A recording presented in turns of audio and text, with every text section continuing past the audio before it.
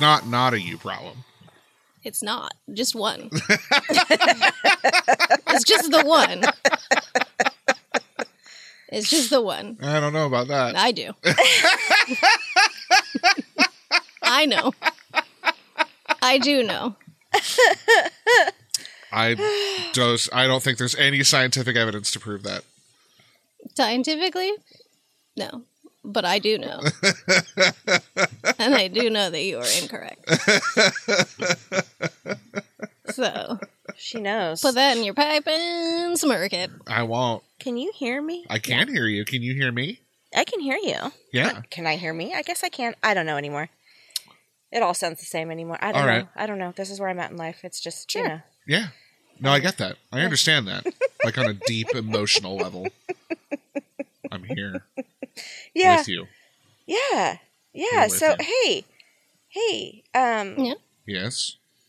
welcome to Ghost and House. Ghost and House. Hey. I like that you didn't ask. You were just like, I knew it. I had a feeling. Yeah. I had a feeling. So, yeah. Welcome to Ghost and House. Ghost and House. Paranormal podcast where we talk about all things spooky. Yeah. Cryptids. Uh-huh.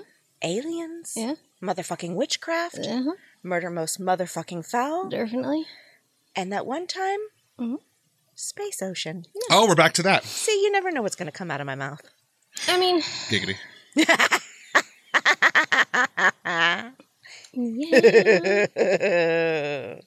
Hi. So, hi. Hey, do we have any backhoes? Yeah. Love A that. couple. First, right after we recorded last week, Yes. went home, checked my phone, and Lionel Dahmer has died. What? Yeah. Is that his dad? Yeah, well, yeah. That is all the information that I have. But he is deceased now. Oh, goodness. He was, He was in his 80s, I believe. yeah, I mean, it's not. I feel like most people are going to be neither here nor there because, like, on the one hand, he didn't do anything, but on the other hand, he kind of created a monster. Yeah. You know? Came out of his balls. 50% responsible Kind of. for the creation of one of the worst. Right. And, like, wasn't a good father. So, Not really. What was wrong with his sack? well. Well, that's I mean, receiving his other son was fine, Yeah. for all I know. But then again, in comparison to your brother, Jeffrey Dahmer, Right. I mean... Most people are saints. Yeah. Yeah. Didn't his brother just go on to, like, not use his name and Yeah. live in obscurity and Yeah. be a normal human being? Wouldn't you? Yeah. I'm surprised Lionel didn't. I feel like it was maybe too late for Lionel at that point. He was... Fair. Fair. He was already he is pretty well established. He'd been on the news and shit. Well, know, not I just mean- that, but I mean, Yeah. he'd been around Yeah. longer than his youngest son, so Right?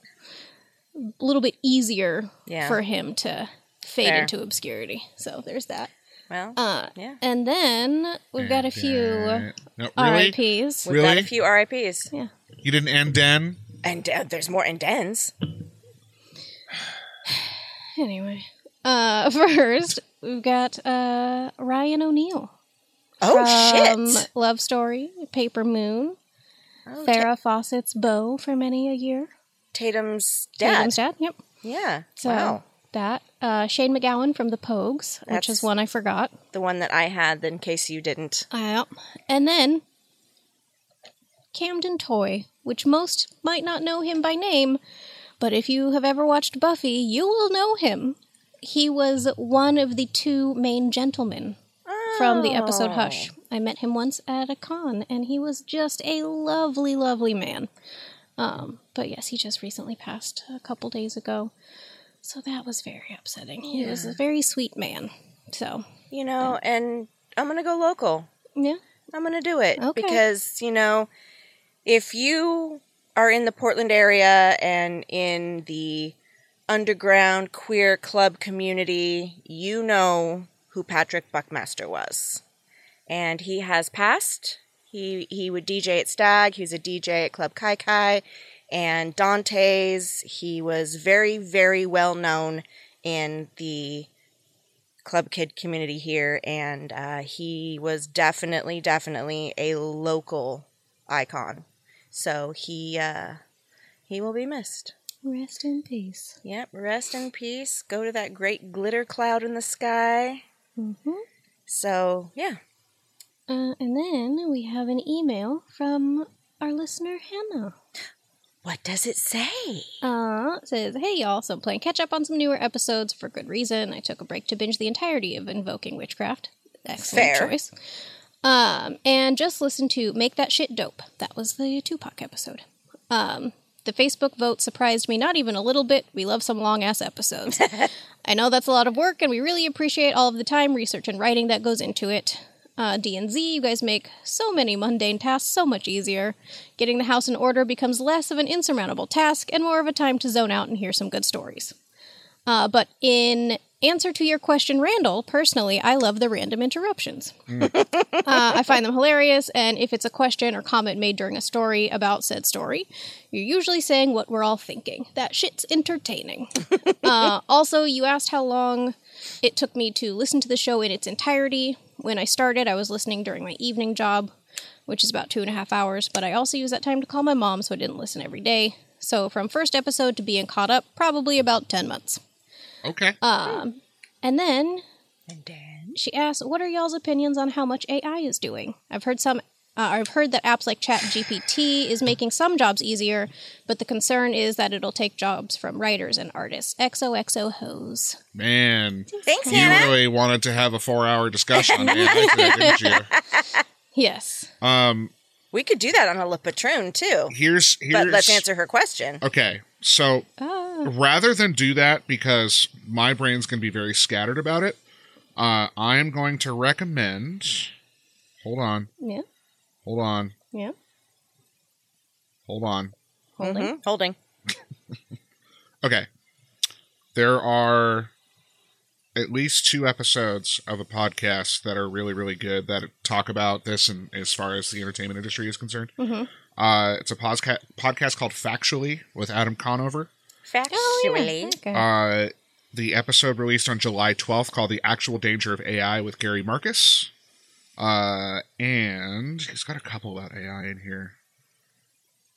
But how do you feel about Would be it? a good place to start. It's not good. I'm terrified of it. Well, okay. We know, old prospector. Here's the thing. That's why nobody asked you.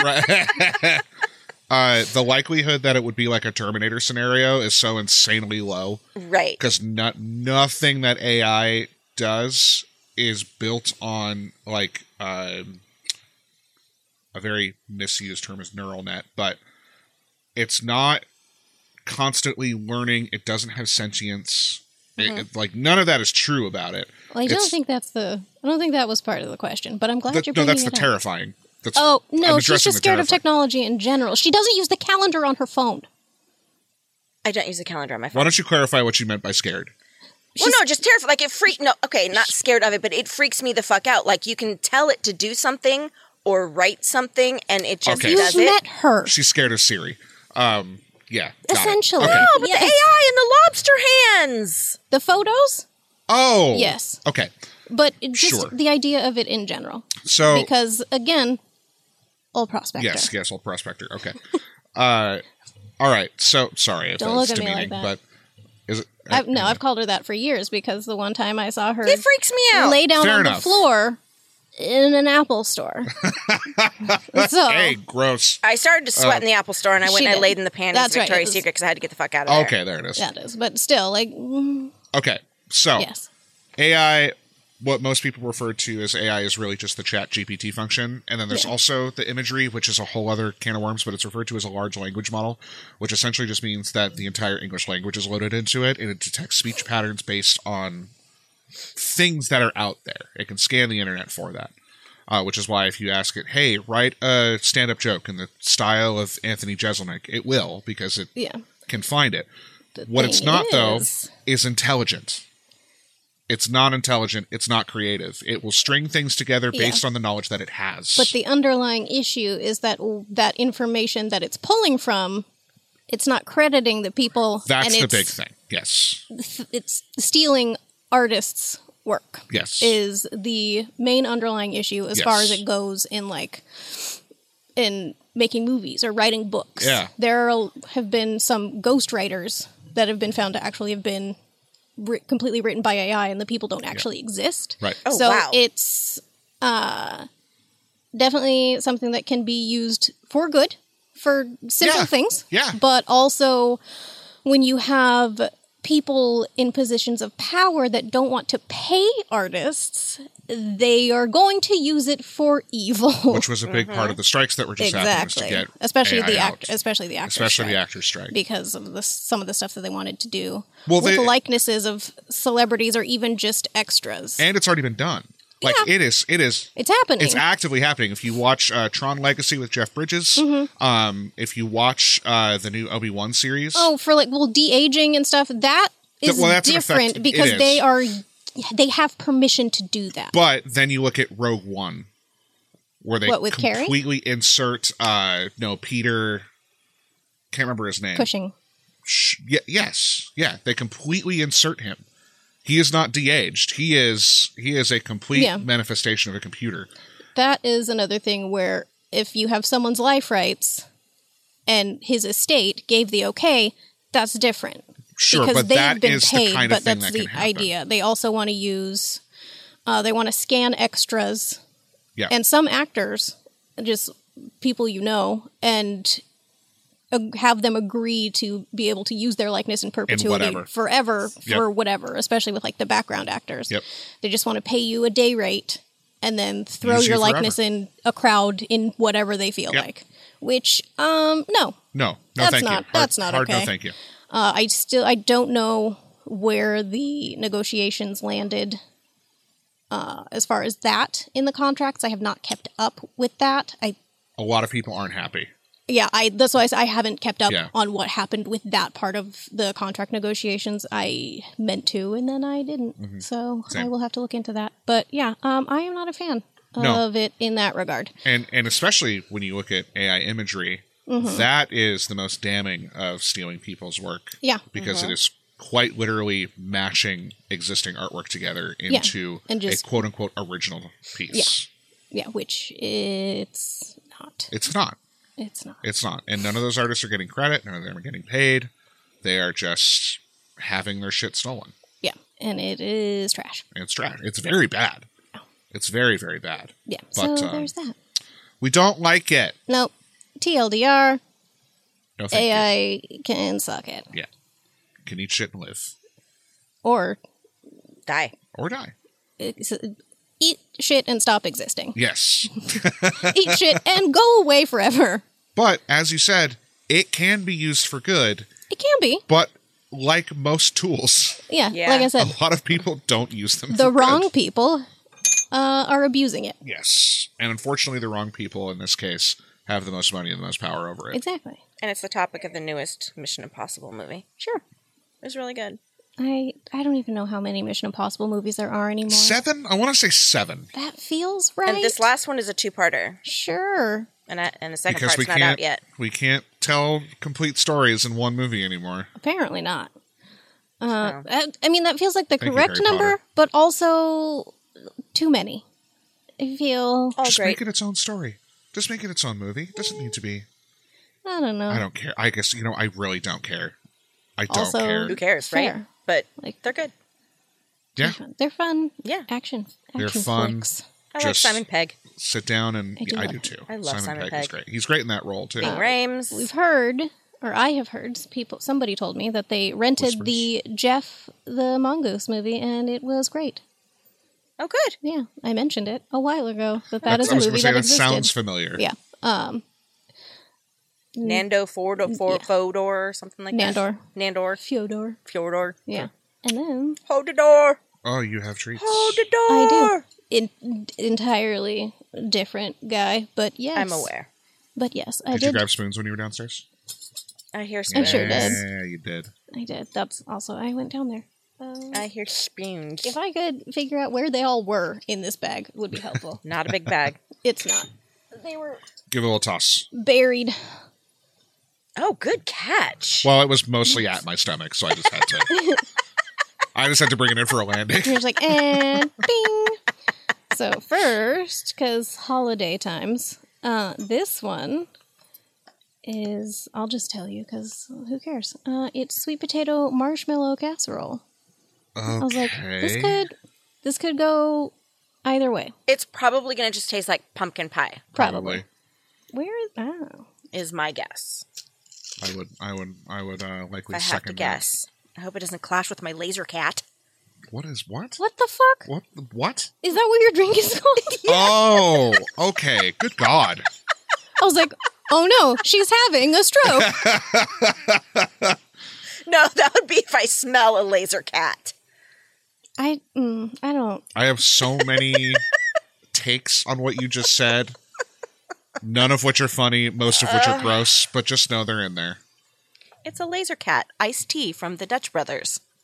I don't go to there, so I don't know what that It's entails. the closest to here, so It I is, went and to it's just there. down No, the I street. know. I just never go, so I don't. What is in it? It's tea, but why? What Strawberry and sugar. Here. is it? One of the like Red Bull situations? No, it's tea. It's black tea, and Okay. then there's like, I think it's like coconut, strawberry, and something else. Oh, okay. It doesn't Alright, really smell ready? like anything. Yeah. 3, 2, 1. Oh, there's actual marshmallows. Okay. Toasty. Okay. It's like a sweet pumpkin pie. Yeah. I prefer that to the actual casserole and/or pie itself. Fair. It's got like a little maple. Yeah, it's real Yeah, mapley. I like that. And these, I have never actually had what it's based off of, but I got them, and when you see it, you'll know why. Raspberry and coconut. Ah.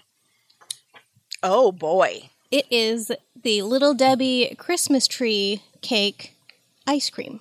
Okay. I've never actually had the Little Debbie's Christmas tree cake before. I used to buy those for my kids all the time, and now I buy them for the feral demon baby. Are the Christmas Every tree Christmas. cookies the super, super, super soft ones? No, yeah, they're like a little cake. cake. Oh. It's like a giant ho-ho Yeah.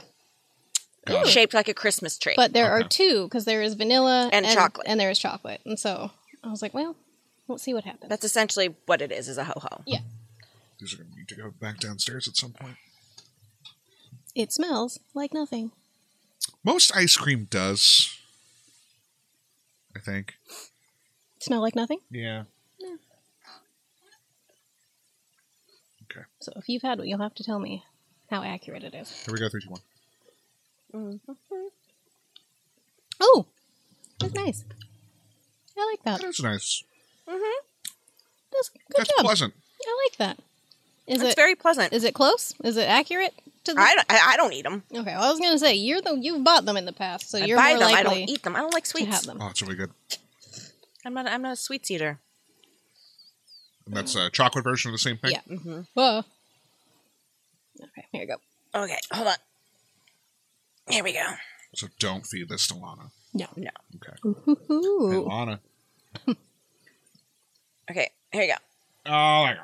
All right. Everybody likes this dead silence. Christ. It's very chocolatey. It is. Mhm. Which I like. The vanilla one tastes probably more like the thing. This Okay. one just tastes like straight chocolate. Yeah. A lot of chocolate, though. Yeah. Like real chocolatey. All the chocolate. Nice. They're all nice. They're all wonderful.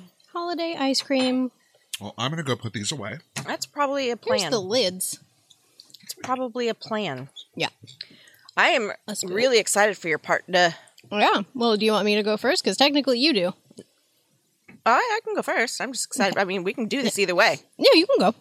If you want to end on your part, we can end on your part, or I can just go. Oh, God. Oh, God. no. Okay, we're fine.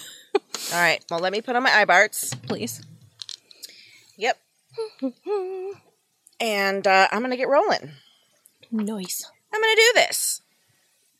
So today, I have a very tragic and bizarre Christmas murder story. Oh. Holiday murder, if you will.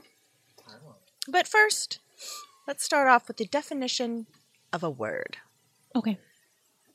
A horrifying and probably self-explanatory word. Okay. And that's familicide. Ah. According to the old wiki, the definition of a familicide is a type of murder or murder-suicide in which an individual kills multiple close family members in quick succession, most often children, spouses, siblings, or parents. In half the cases... John List. Right, John List. In half the cases, the killer will kill themselves last. So, hold on to your butts, because today I'm going to tell you all about the Lawson family murders, of which there was one survivor. So, Augustus and Nancy Lawson lived as sharecroppers in the unincorporated community of Lawsonville, North Carolina. They would have 3 boys, Charles, Marion, and Elijah. Marion. Charles, the oldest, was born on May 10th. He's a Taurus, 1886. And in 1911, he met and married 19-year-old Fanny Manring. I'm sorry. Did you think you were going to get past us with Fanny Manring? Fanny Manring. Fanny Manring. Is that real? Yeah. That's the actual name. That's her name. This was like the time when you did, I believe, the Hinterkaifeck, and you tried to get by on a Dix. On a Dix. You're just like, I'm just going to breeze. Absolutely the fuck not. I don't think so. Fanny Manring. Fanny Manring. That is a drag name. And Fanny Anna Manring. Dix. If those are not drag queens, please, any of our listeners that are in fact drag queens, please do that. Please. Or are thinking about it. Please. Fanny Also, Manring. can we just So real quick, good. man ring, gay butthole. That's what it is. That's what a man ring is. It's a gay butthole. Well, I feel like that was implied. I know, and I'm saying it. Thank you for clarifying, Yeah. I guess. So, gay butthole is what that name is. Fanny. Fanny is also, But the front part on a lady. really, Vagina. Yeah, in I've never Europe. heard that. Oh. Fanny. Yeah, in the UK. Huh? Oh, that's why it's called a fanny pack. That's why they call it bum bags there. Or you wear it on the front, it's a fanny pack. Yeah, but that's why they call it But that's bum bags, because they're like, oh, we can't say that because it's too lewd. Learn something new every day. Pussy pack. See? You're welcome. We're You're going to welcome all for that feel real knowledge. bad about this when she dies, but that's okay. Well, can't help it. With a name Hey. like Fanny Fanny Manring. Manring, I mean, hey, in these modern times, these modern days, then again, back then. Also, everybody dies. not like this. I'm not saying like that. I didn't say everybody dies a gruesome, horrible, bloody murder like this lady's about to suffer. That is true. So, Fanny and Charles would go on to have 8 children. That's a lot. Marie in 1912, Arthur in 1913, William in 1914. Get off her! Leave her alone. Carrie in 1917, Maybelle in 1922, James in 1925, Raymond in 1927, and Mary Lou in 1929. They were busy.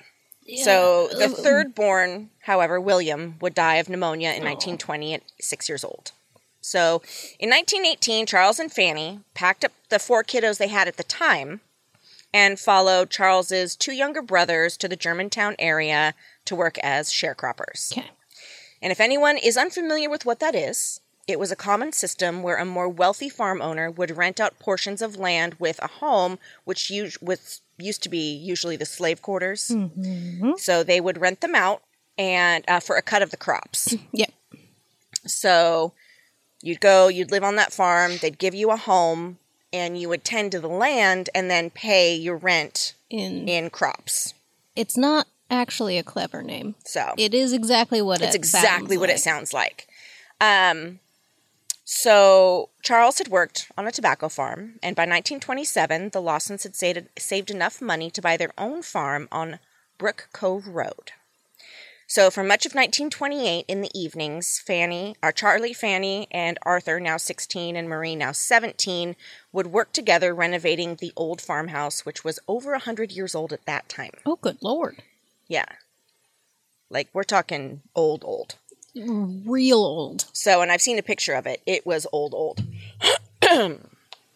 So, one night, while removing rotten timbers, Charlie accidentally hit himself in the forehead with an axe. Ooh. And he didn't seem quite right after that. I mean, Charlie seemed to be a bit more rude and impatient. His family and neighbors noticed the difference, and they didn't see him as the kind person they thought him to be. Maybe he had been working too hard or was stressed out about making ends meet, but whatever it was, people just started to steer clear of Charlie Lawson.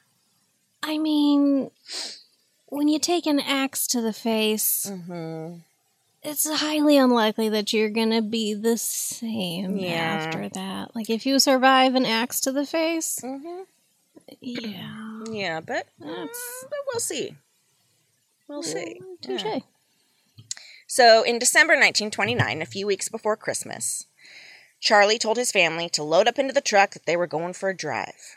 So, surprised, they all did as they were told, and Charlie headed into Winston-Salem, which was about 13 miles away. Okay. Once in town, he surprised them even more by buying them all new clothes, which a spending spree on something like fancy clothes was very unusual for the Lawson family. But the farm had been doing very well, so Charlie then told them that they were going for a family portrait in a studio as a Christmas surprise. A lovely gesture, to be sure, but very out of character, which wasn't a bad thing. Yeah. Or so they thought. Because I'm assuming, again, after he got a little mean, after hitting himself in the face with an axe, like, oh, well, this is lovely. Maybe he's back to normal. So, Christmas morning was cold. Marie got up early to blend the butter, sugar, and egg whites, roll a cup of raisins and flour, pour the mixture into 2 circular pans. This was her signature dessert that she would later frost and decorate for the family's holiday dinner. I know this one. While the cake was cooling, Charlie Arthur and Charlie's 2 beagles went out to go rabbit hunting, which was a common thing to do in the area on Christmas Day. But after a while, they had run out of ammo, so Charlie told Arthur to walk back into town and pick up more, which is going to take a hot minute. Yeah. It's going to take a hot-ass minute. Meanwhile, back at the farm, Marie was finishing up in the kitchen, and the 2 younger girls, 12-year-old Carrie and 6-year-old Maybelle, decided to go visit their aunt and uncle who lived nearby around 1 p.m. So remember, they moved down there with his 2 younger brothers. One brother lived 1 mile away, and the other was 2 miles away. Okay. So they were all there together. Yeah.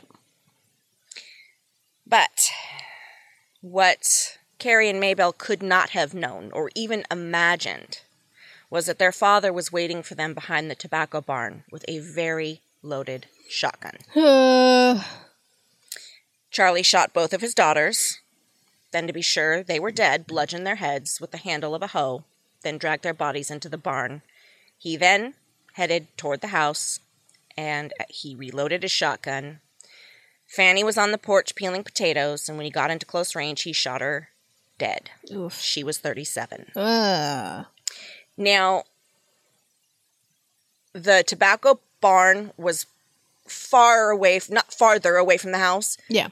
But everybody was out rabbit hunting because it was a very common thing. So to hear the shots, you would just assume that far away, Fanny wouldn't have been startled or shocked. Yeah, she just would have assumed it was someone hunting rabbits. Right. She'd be like, oh, Yeah. So, same old. I'm assuming that the kids in the house at that point were scared to death because, again, hearing a blast outside far away is fine, but that close to the house is a little different. Charlie, shoving more shells into a shotgun, swung open the front door, pulled the trigger, first shooting Marie, who slumped to the floor in front of the fireplace. Reloading, he shot 2-year-old James and 4-year-old Raymond. Later, the police decided it was as they were trying to run away because of where they fell. Oh.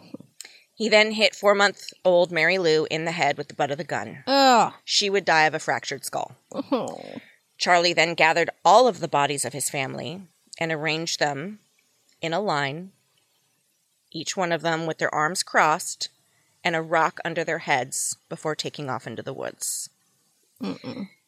So Elijah, Charlie's younger brother, and his son, Claude, had also been out rabbit hunting that day, and they decided to stop by the farm and wish his brother and family a Merry Christmas. Oh, no. They went into the house and found the bodies. Nightmares for the rest of your days. Claude would much later, in 1991, give an interview to Fox 8 photojournalist Chuck Hemrick, and of finding the bodies he said, "Whenever I went in there, some of them was laying in the house dead. Blood was running ever which way." So Elijah alerted the authorities, and the news of the massacre quickly spread in the small town. Meanwhile, Arthur, who had gone off for more ammo, was located in town by the police, and they brought him back home.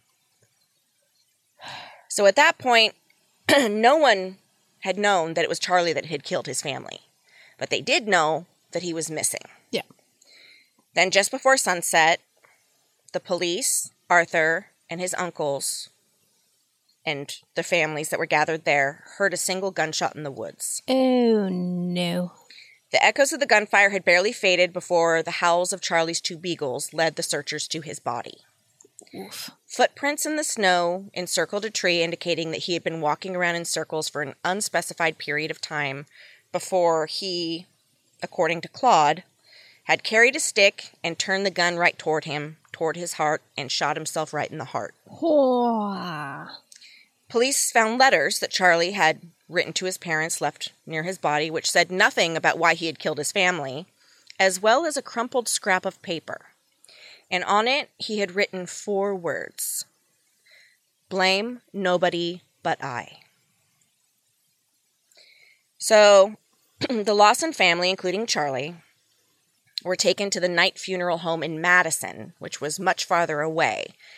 The reason being was because they had an elevator, and with that many bodies that needed to be transported, it was easier because the funeral parlor was upstairs.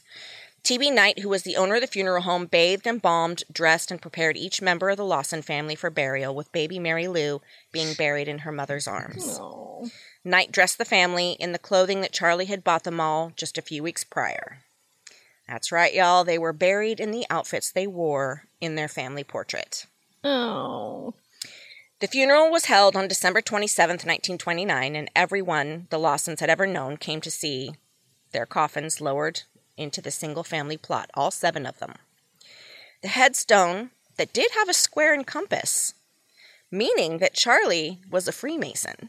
Oh. And there wasn't a lot of talk about that until he was buried. Huh. Uh-huh. Interesting. So, the headstone on the single-family plot read, "Not now, but in the coming. It will be in a better land. We'll read the meaning of our tears, and sometime we'll understand."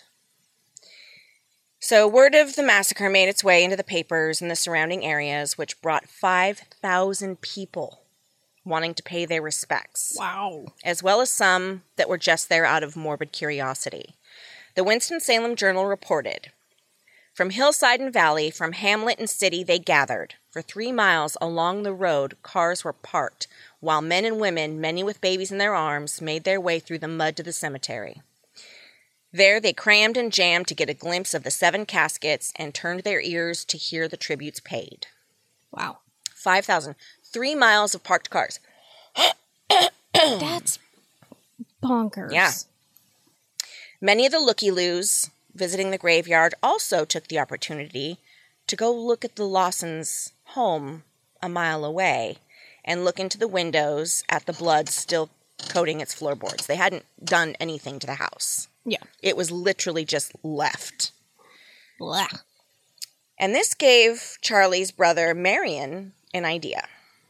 So Arthur, now an orphan at 16, was going to need money to keep up on the mortgage payments.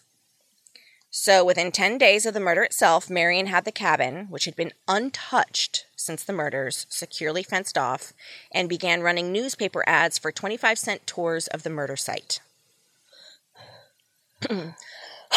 Frog in my throat. Morbid, yes, I could get it. but people paid it. And at their peak, the tours pulled in upwards of 500 people a day.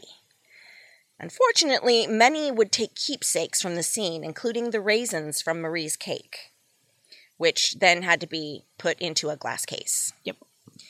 I mean, they were taking pieces of the floorboard, the raisins from her cake, tearing off strips of fabric from Mary Lou's cradle.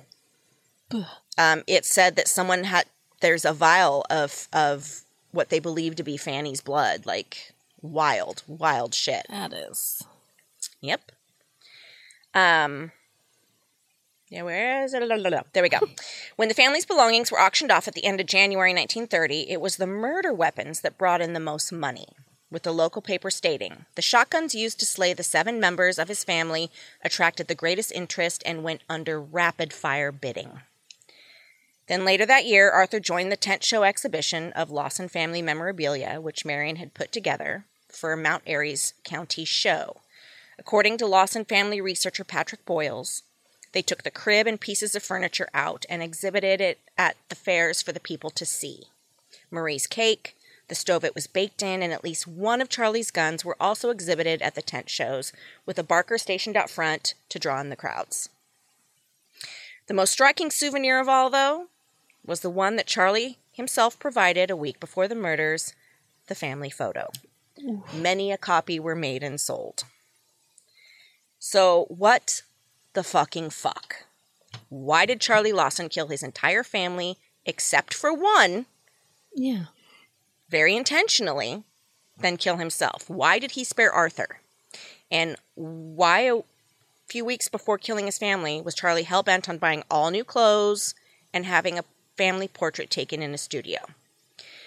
Well, all of these questions are a subject of debate even today. Charlie, referring to the family photo as a Christmas surprise, has led many people to believe that the murders were premeditated. And if you look at the photo, the only ones even remotely smiling are Carrie and Charlie. Except his is not quite a smile. It's a bit more of a smirk. Mm-hmm. Is Fanny holding the baby in the picture? Hers also looks like a bit of a smirk, but I think that's, just having, holding a baby and being responsible for that many 5 youngins. teeny tiny babies in a photo studio. Right. She's like, hurry up. So some have blamed Charlie's head injury. However, an autopsy and analysis of his brain at Johns Hopkins Hospital found no abnormalities. Okay. Now, it's 1929, like, I don't know what kind of abnormalities they were looking for or what they could see in that time, but they said no abnormalities from a brain injury. Okay. We're gonna take the 1929 science with a grain of salt, because it's 1929. Yeah, As for Arthur, well, the most common theory, and what I believe to be true, is that Charlie sent his son on the bullshit ammo run because Arthur was the only person that could have potentially stopped him. Arthur was a big dude for 16, and he was bigger than his father. Yeah. You're looking at the photo? I am. He's a big boy. Yeah. He's cute, too. Yes. Hottie Except for the fact that I found a colorized photo, and it made his eyes look like that of a demon. Oh, well, not nice. But, yes, he is very handsome. And very handsome. I was like... And Marie's beautiful. That can't be the 16-year-old. And it is, because he's... and that's Marie. She's gorgeous. She is. So, yeah, that's the most common theory, is that Arthur would have stopped his father in some way, shape, or form. He could have. Yeah, that makes sense. He could have overpowered him. He could have shot him. He could have done a lot of things. Yeah, he looks not only taller, but more bigger. Strapping. Yeah, he was much bigger. Yeah. And, with Arthur not there, it's just little boys and women. Mm-hmm. Well, 2 women and children. Yeah. So the years went on with no answers. Then in 1945, Arthur Lawson was killed in a car accident, leaving a wife and 4 children. He was 32. Oh. The farm then was torn down, and some of the wood was used to build a covered bridge nearby with a memorial plaque for the family. Interest in the tragedy waned and faded into history, only remembered by locals. That is until 1990. Trudy Smith was a local North Carolina writer that had been fascinated with the story of the Lawson family murder since she was a child, and including all the whys and hows that went with it. So between 1987 and 1990, she and her father, Bruce Jones, dug deep did a lot of research and conducted interviews of those still around, and they found that the Lawson family had some dirty secrets. Uh-oh. Which resulted in her self-published book, White Christmas, Bloody Christmas.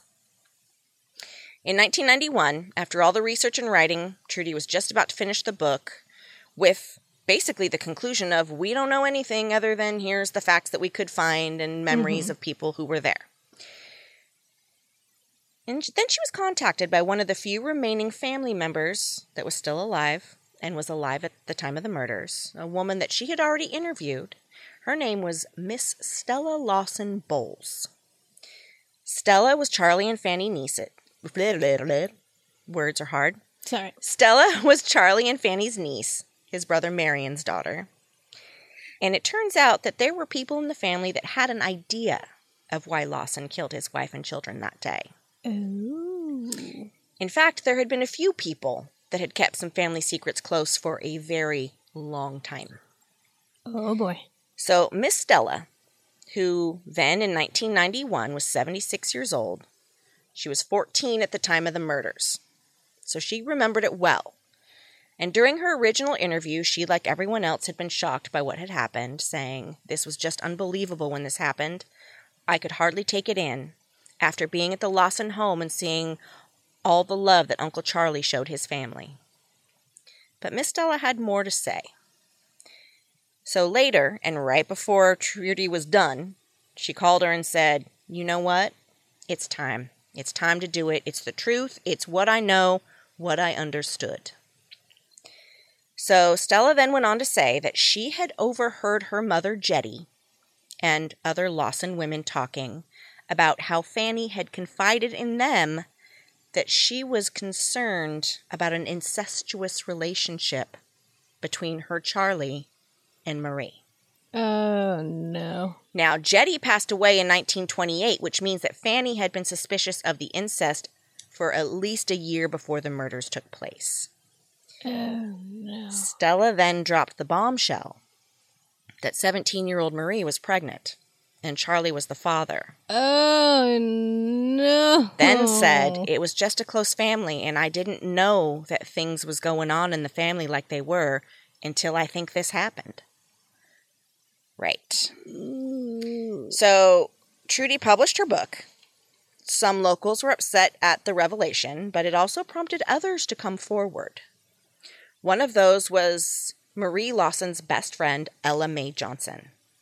According to Ella Mae, the girls had had a sleepover at the Johnsons' home a few weeks before Christmas, when Marie confided to her that she was pregnant with her father's baby and that both of her parents knew about the pregnancy. Then another person came forward, a Lawson family neighbor named Sam Hill. He said that he had heard that Charlie had forced himself upon his daughter, and when she became pregnant, he warned her that if she told her mother or anyone else, there would be some killing done. Oof. Now, that obviously was hearsay. You know, he is not a family member. He was just a neighbor that had heard something along that, and I'm going to say that truth is probably somewhere in the middle. Yeah. So the new information prompted Trudy Smith to write her follow-up book in 2006, The Meaning of Our Tears. Now, to me personally, Marie does look pregnant in that photo. Mm-hmm. Either that or she was really bloated that day. Some people have said that they don't think so, but in my opinion, whether it's a pregnancy or not, there is definitely a swelling in the belly that is clearly visible. Mm-hmm. Maybe she was a thicker girl, but as a woman that's had children, she looks pregnant to me. Yeah. You know, and that it's, the drop waist dress, it's forgiving, but not that much. Yeah. Only to a point. Only to a point. Yeah. She looks like she's probably about 4-ish. Yeah. So, yeah. So now let's fast forward to October of 2022. And the Netflix 6-episode series 28 Days Haunted. One of them focuses on the Madison Dry Goods and Country Store in Madison, North Carolina. People in Madison have known the building is haunted. People passing by have often talked about seeing a ghostly young girl at the first floor window, and she's also been seen sitting in a chair. There are reports of rooms going ice cold quickly, then warming up again, children staring blankly from the top of the banister, startling thuds, slams, and jumbled yet commanding warnings to get out. And the owners of the building say that they often have people who feel very uneasy when walking through the halls, as well as those that refuse to go upstairs, which is for good reason. Because the building that the store is in used to be the TB Night Funeral Parlor. Oh, ho, ho. And is where the Lawsons were sent to be prepared for burial. The elevator. That's right. According to store owner Richard Miller, when asked if the building has ghosts, he said, yes, a little girl. I've never seen her, but 4 people have seen her. One was a man. I was in here years ago, and apparently she was looking out the window because the man wanted to know if my daughter was in here working with me. There's been 3 kids. One kid's about 3 years ago grabbed his dad's arm and said, I'm not going up there. There's a little girl standing there. I've had a couple of kids who won't go down the hallway. Well, all of that has some people thinking that the little girl that's seen there could potentially be one of the younger Lawson girls, Carrie or Maybelle. Okay. But that's not the only alleged haunting tied to the Lawson family murders. The Browder Cemetery, where they're buried, is also reported to be haunted. A local woman named Sonia Cox told words are fucking hard, told local Fox 8 reporters that she captured something she can only describe as evil at that very cemetery. According to Cox, local legend has it, if you put baby powder around your car and go out to the cemetery, when you come back, children's handprints will appear on your car. So she and her mother and son and friends did just that. Sonia said, had my Nikon professional DSLR camera with me, tried to take some pictures of the graveyard with it. It completely would malfunction, would not work. So they took out their phones. And Sonia said, it wasn't until I got home and really started looking through those images that I saw some things that were kind of disturbing. Yeah. Some of the images looked like static on a TV. Some were solid white, others just black. There are some that have some strange white streaks or trails. Okay. Lots of trails. Real interesting photo. And orbs as well as a photo of what looks to be a handprint in baby powder on their car. As for the disturbing photo she was referring to, according to Sonia, there was one particular one that looked to be an image, leaned up against a tree looking right back at us, that some have, this is verbatim, that some have saw and thought looked very demonic. The thing appears to have horns on its head, and it just has a demonic look to it, like a demonic type spirit, like a ram's head. You can see a copy of that image on the 2nd floor of the Madison Dry Goods store, where the Lawsons' bodies were lifted up to the mortuary in an elevator that still works. And why would that photo be up there? Because the top floor of the Madison Dry Goods is a museum now dedicated to the Lawson family murders, where you can also see the famous photo of the family, a photo of Charlie Lawson in his casket, a photo of the hearses, 2 newspaper clippings, and the embalming room, the chapel, and the viewing rooms that were part of the funeral parlor. The Lawson family murders of December 25th, 1929 inspired the composition of a murder ballad that had been recorded by numerous artists. The first was Walter Kidd Smith of Virginia, who wrote Murder of the Lawson Family and recorded the song in 1930 with the Carolina Buddies. Then, in the 1950s, the bluegrass duo the Stanley Brothers recorded another version of the same song. Then again, in 1967, North Carolina's Doc Watson recorded the ballad for his album, Ballads from Deep Gap. And finally, Dave Alvin of the Blasters recorded another version of the song in the year 2000. And that is the story of the Lawson family murders. My goodness. Yeah, I don't know. And here's the thing. If you did molest your daughter and impregnate her, why did you kill your whole family? Just take yourself out. Right? Like, what? Take yourself out. Or just run away into the night. And change your name. Was real easy to do back then. Real easy to do. Just disappear and... Right? So it sounds like it was a secret that they kept real close. And Yeah. Stella was like, you know what? I'm 76. This lady's writing a book. Yeah. I'm gonna get it all out there. She died 2 years later. Oh, wow. Yeah, after that book came out. So yeah, but they said no brain abnormalities. I don't know what 1929 science could or could not see. Yeah. I don't know. I don't either. I don't know. But again, too, like, is it the shame? Do you what? You know, you did a bad thing. It was fucking terrible what you did. Yeah. But why the whole family? Yeah, that's the I part. mean, did he think he was also sparing her the shame? I don't know. Right? It's a weird... It's a weird one, and no one will ever know why. No. No one will ever know why. And, hi, he was a Freemason, which, I mean, totally unrelated, but no one knew until, or at least no one's like, oh, I guess he was a Freemason? Yeah, weird. Yeah, it was not anything that was mentioned in anything about him anywhere. Huh. I mean, I'm guessing maybe his brothers knew shit. I don't know, but it didn't come up anywhere until after they were buried. Which, again, weird. Weird. But she definitely looks pregnant to me in that photo. Yeah. She does. But you know what? She also had a boyfriend. Yeah? Now, he was not mentioned anywhere other than she had one. Mm-hmm. I don't know. Hard saying, not knowing. Yeah.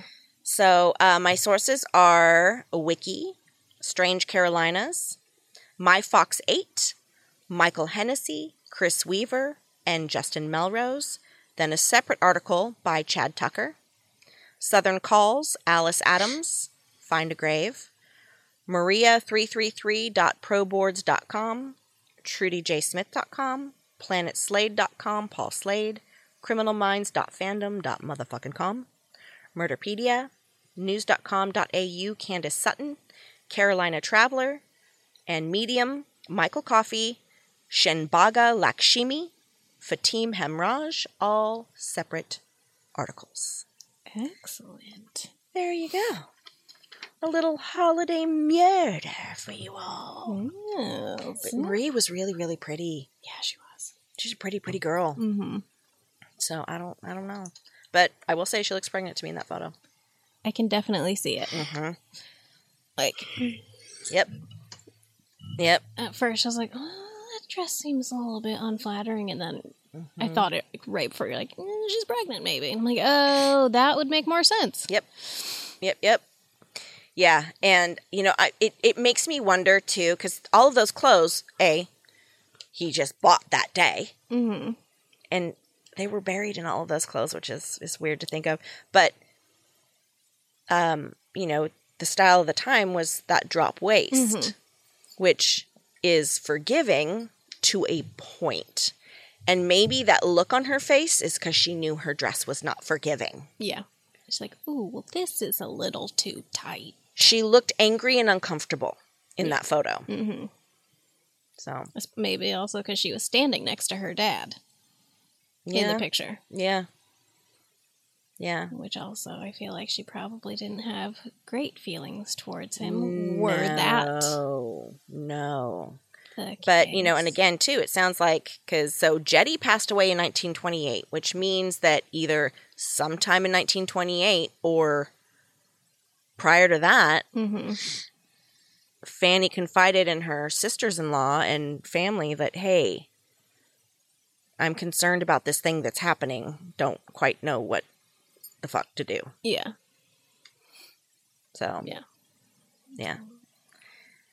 Anywho, well, I would say what you got, but I know what you got. You do know. I know what you And got. if you don't, go back and listen to last week's episode, because this is the second part of that story. And all the young lesbians checked out, except for one. Yes. Well, that was one theory that was posited, but we will get Yes, to very it, dramatic. eventually. But yes, so quick recap. 15-year-old Kirsten Costas, all-American girl, was going to be a cheerleader the following year at her high school, was taken out by an unnamed friend, according to the phone call. And after about an hour or so that evening, Kirsten was murdered by this person in her neighbor's front yard. Yeah. Stabbed to death 5 times. In front of people.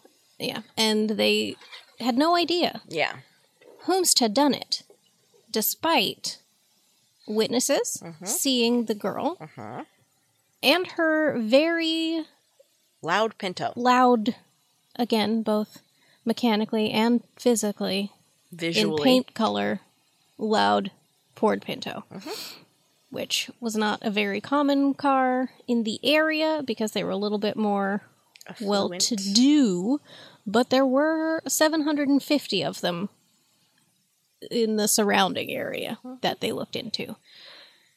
And last I mentioned was that Kirsten's parents had hired a private investigator to do some legwork because it had been many months and the police had gotten nowhere. Nowhere. So they hired Elliot Friedman to look into it. He checked out, because the police did have a few suspects at the top of their list, and they checked into the alibis of everybody on that list, and every alibi checked out except for one. And that is where I left off for one last week. There was one alibi that was not good. So here we go. For whatever reason, and it's partly because she had agreed to take a polygraph, by the way, but local police had failed to follow up on the alibi provided by one of Kirsten's classmates and fellow member of the Bobolinks, the Bobbies, that little charity sorority that they were part of. She told them that she'd been babysitting for the Weems family on the night of June 23rd, which her mother had confirmed. But no one thought to ask Mrs. Weems about it. Well, that just seems like bad police work. I'm gonna say yes. Yes, it was. That's horrible police work. Yeah. They're just like, sounds good. Your mom said you were there. Okay, that's enough. We don't need to ask the person you said you were with. But was your mom there with you? No. Right. Horrible police work. A little backwards. Wow. So Elliot Friedman reached out to Mrs. Weems and asked her about hiring a babysitter on the night of the murder, which was apparently news to her. She hadn't needed a babysitter that evening, and in fact, she hadn't hired that specific young woman in about a year. Oh, ruh-roh. So he went to the police with this information, but was told that the suspect had passed her polygraph test, to which he informed them, quote, "It's wrong." Wow. Yeah, police allegedly had the results of said polygraph test, which were inconclusive from the start. Inconclusive is not passing. It's inconclusive. Apparently, some of the results, she had been truthful, and some of them were inconclusive. But they just decided, they're like, yeah, okay, well, it's fine. She mostly passed. Polygraphs aren't like grades. You can't get a C- and still pass it. Right? That's not how those work. They barely work as it is. And I know this was 1984, but still. Right. Like, come on. Like, if there's an inconclusive result, maybe look into that a little bit more. Just a wee. You're like, I'm just gonna ask some more questions. Yeah. Lord. So, in any event, they had the results, which again were inconclusive. They had them reread by members of the FBI, because if you'll remember, they had been working with them. And they had that profile being worked on while Elliot Friedman, that's when the Costases hired Elliot Friedman, was while they were waiting for this profile to come back. Okay. So the results are rechecked by the FBI. Mm-hmm. Their conclusion: the killer was indeed the young woman they had already interviewed and cleared. Oh, shit. Yep. Her name was Bernadette Proddy. Oh, Bernadette. Mm-hmm. So whomst the fuck was Bernadette? Yeah, and I'm curious what the FBI profile was. Well, I will tell you. Oh, good. It was not easy to track down. They usually aren't. Yeah. It's because a lot of podcasts that I listen to and a lot of sites that mentioned it only mentioned that it existed and that... I'll get there. Anyway, Bernadette was the youngest of Raymond and Elaine Proddy's 6 children, for starters. And yes, they were devout Catholics, by the way. Okay. Many children. Mm-hmm. Raymond was a retired public works officer for the city of San Francisco, and her mother was a homemaker. According to some sources, Bernadette had previously attended a Catholic school, but transferred to Miramonte, which was allegedly Orinda's only public school at the time. She transferred there at the start of freshman year for high school. She was called plain and average. Okay. If you look at a picture of her, she was actually a very cute girl. Very cute. She, like most teens, felt that her parents were, quote, so old, and that they never listened to her. Stereotypical teenage thought processes here. 100%. We don't kill people, though. We've all been there. Yeah. Well, this is just her parents. Like, we get it. Like, everyone's had that thought about their parents. Family, great. By most accounts, her family seemed to be more in the category of middle class. Which, if you'll remember, I quoted the other main suspect, Nancy. She said middle class didn't work in Orinda. So that was probably also something that... If you're middle class, you're low class. Exactly. So... I've seen Pretty in Pink. Exactly. Middle class, this embarrassed 15-year-old Bernadette to no end. While her house wasn't small by any means, it had some chipped paint, maybe needed a little TLC. It wasn't super fancy or nice, but it wasn't... A shithole. It wasn't a hovel. Hovel. The furniture inside was maybe a little older and more worn than in other homes, which no one else truly seemed to mind, except for Bernadette, who had told her friends that she wished she could live in a nicer, more modern house with, quote, Laura Ashley walls and Vogue furniture. Oh. Yeah. God, I remember Laura Ashley. Right? Jesus. I know. I read it and I'm like, oh, I just time traveled. Boy. I just time traveled. My friend's sister is named Laura Ashley. Unintentionally, her mom completely forgot that was a thing. Yeah. And then she's like, oh, these names sound so great together. And then after the baby was born and named, she was like, oh, God damn it. I was like, that's silly. Laura Ashley Walls. Yeah. And Vogue furniture. Oh, boy. She had been one of the elite young women asked to join the Bobbies, which you'd think would have raised her spirits and self-esteem at least a little bit, but apparently it wasn't enough. Okay. She was already on the swim team and went out for another sorority-like group, which was her first choice, because I think there were 2 at the school, the Bobolinks and the one that I could not find. What is a bobolink? I don't know where the name came from. Bobolink. The Bobbies. But I tried to find more information on the origins of it, but I could not, because I also don't think it exists anymore. Yeah. Probably not. But the other group that was essentially the same thing, just a different name, I tried to find the actual name, and there were 3 different ones, and nobody could decide which one was right.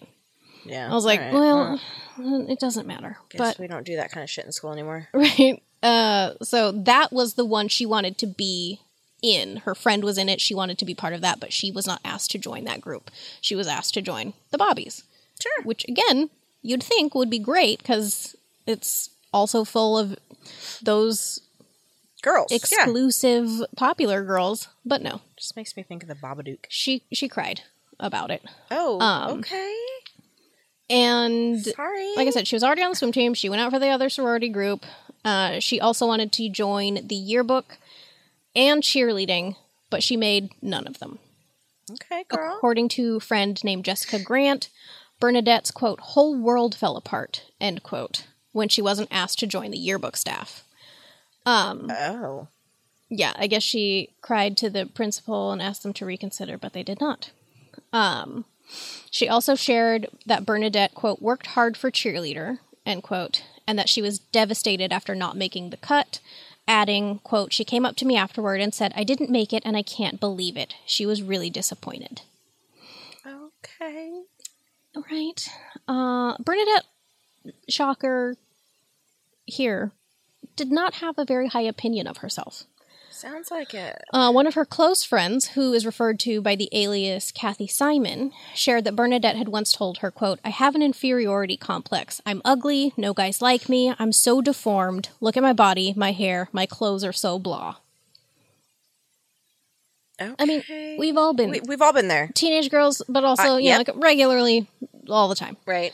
Like, But too far. So one upside to her school career was when she started working in the office alongside Kirsten, easily one of the most popular girls in the school in Bernadette's eyes. What better way to get to know someone and hitch a ride on their star, right? Yep. Just doing a little office work with this person. Bernadette may have come off a little overeager in her attempts to befriend Kirsten and get into that inner circle. Kirsten would often ask Bernadette to do small favors for her friends, things that would have gotten Kirsten into trouble, both of them, actually, if either of them had been caught. But Bernadette was more than happy to do so, thinking it would make Kirsten like her. I'm not sure if this was a real example or not, because nobody mentions it, but in the movie, the character based on Bernadette would write notes to excuse the absences and tardies of Kirsten's more popular friends who had, like, skipped class. So I don't know if that's an actual real example, but there's something like that, if not that. Just little things like that. Be like, oh, maybe if I do this, I'll get in her good graces, and then she'll be my friend. Yeah, I stole one of those pads once. I got in trouble. Well, I didn't get caught stealing it. I got caught in class with it. And I don't even remember how. I just remember I did.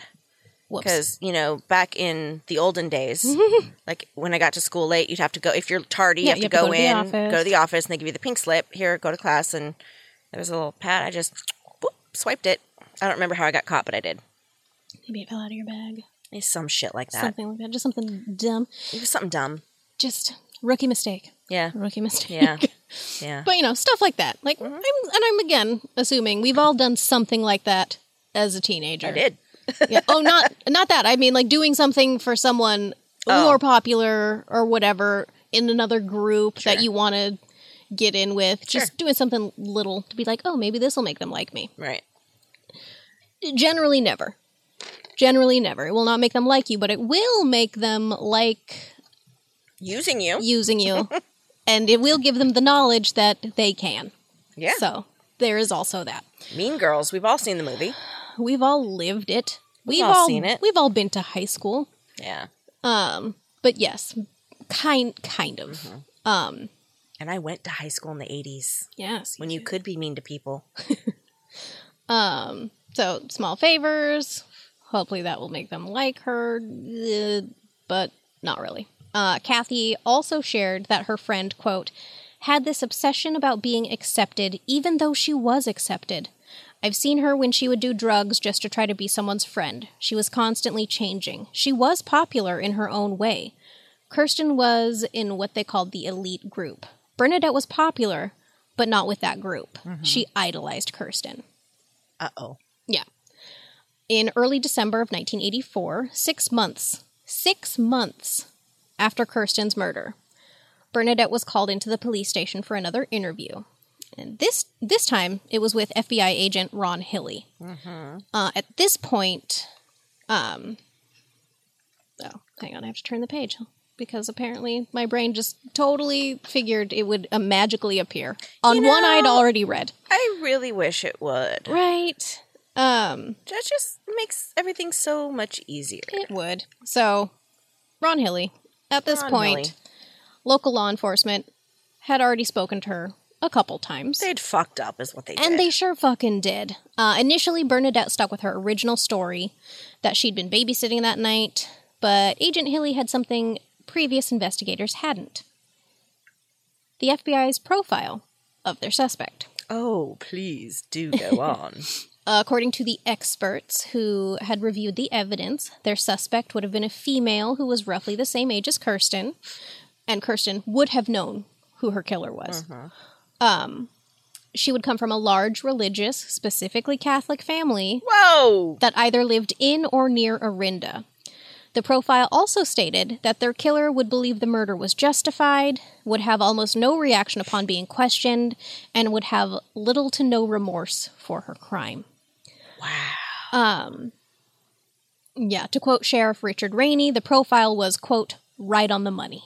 I love FBI profiles. Right? I love profilers. They've got the coolest fucking job. Right. Did you ever watch the show Profiler? No. Oh my god. Find it and watch it immediately because it was so fucking good. When that show aired and I watched it, I wanted to be an FBI profiler because of that show. I want to now. Also, yes, A. Martinez. Do you remember him from the show? It was Santa Barbara. No. The soap opera Santa Barbara. Oh, I think if you see his face, you'll recognize him. But he was in it. Oh, he was so beautiful. God, that show is really... what a fucking job. Tracy Lord was in it, I think. Oh. Yeah. Good on her. It's great. It's a really fucking great show. Her. Robert Davi. Yeah, it's a really good show. All right. So, profile, right on the money. Once Agent Hilly had finished reading the profile out loud, Hilly asked Bernadette if it sounded like anyone she knew. To which she responded, quote, "It sounds just like me." However, she did not confess. Instead, she asked Hilly if he'd ever considered that a teenage girl, quote, might be more afraid of publicity than of going to prison. What a weird fucking thing to say. Real fucking weird. She then expressed that she wanted to go home and think. Since they had nothing to hold her on in that moment, she was allowed to leave. Later that evening, Bernadette told her mother that they needed to talk. What a little sociopath. Fucking weirdo. Elaine said that they would have a conversation after she'd woken up from her nap, but she ended up sleeping through the night. Uh-oh. The next morning, as she was leaving for school, and after receiving an apology from her mom about the night before, Bernadette informed her mom that she'd left a note on the kitchen counter for her parents to read, but she asked that Elaine wait half an hour before reading it. She was on her way to school, and I'm assuming she did not want to be there when she saw her mom's face as she read this note. Hey, by the way, I killed somebody. Yeah. So Elaine agreed. She set a kitchen timer and went back to studying her Bible. Oh, God. Yep. By the time the half hour was up, Bernadette was already at school. The note she'd left read, in part, as follows. Quote, "Dear Mom and Dad, I've been trying to tell you this all day, but I love you so much it's too hard, so I'm taking the easy way out. The FBI man, Mr. Hilly, thinks I did it, and he is right. Ooh. I can't bring her back, but I am sorry. I've been able to live with it for a while, but I can't ignore it. I'm even worse than words can describe, and I hate myself. I've been able to live with it for a while, but I can't ignore it. It's too much for me, and I can't be that deceiving. I've spoken to a priest, but I still can't take it. I need to turn myself in with you if you would come today. Please forgive me. I need you. I'm so sorry that I've been such a disappointment to you in every way. Please still love me. I can't live unless you love me. I've ruined my life and yours, and I don't know what to do, and I'm so ashamed and scared. P.S. Don't say how could you or why, because I don't understand this and I don't know why." Huh. Yeah. She'd also written the following in her journal. 1. I have caused a lot of hurt and pain to a lot of people. 2, I don't want to hurt people anymore. 3, I want to go to heaven when I die. 4, I regret what I did. 5, I can't bring Kirsten back or change time. 6, if I kill myself, I will hurt people even more, my family. I think I could kill myself. I would go to hell if I killed myself. I would rather kill myself than go on living if people knew. Although it's incredible, my parents are saints who would forgive and love me. Okay. Yes. Shocked, Elaine called the school and spoke to Bernadette before going to pick her up. She and her husband then drove her to the nearby Martinez police station, where Bernadette gave a 90-minute confession. Mm-hmm. As is often the case in smaller towns, word that someone had confessed and had been arrested spread like wildfire. Mm-hmm. But they didn't find out exactly whomst that was until the next day, when Bernadette was the only girl absent from school. Oh, shit. Yeah, I read in one article that every single girl, after hearing someone had been arrested, even if they were sick, showed up because they didn't want anyone to think that it was them. Right. Oh, I believe that. Yeah. I'd have been there too. Yep. And so, easy to deduce who it was when everybody was already there and there was just the one person missing. Oh, shite. Yep. Oh, Bernadette. Yeah. Old Bernie. Bernie done fucked up. She sure did.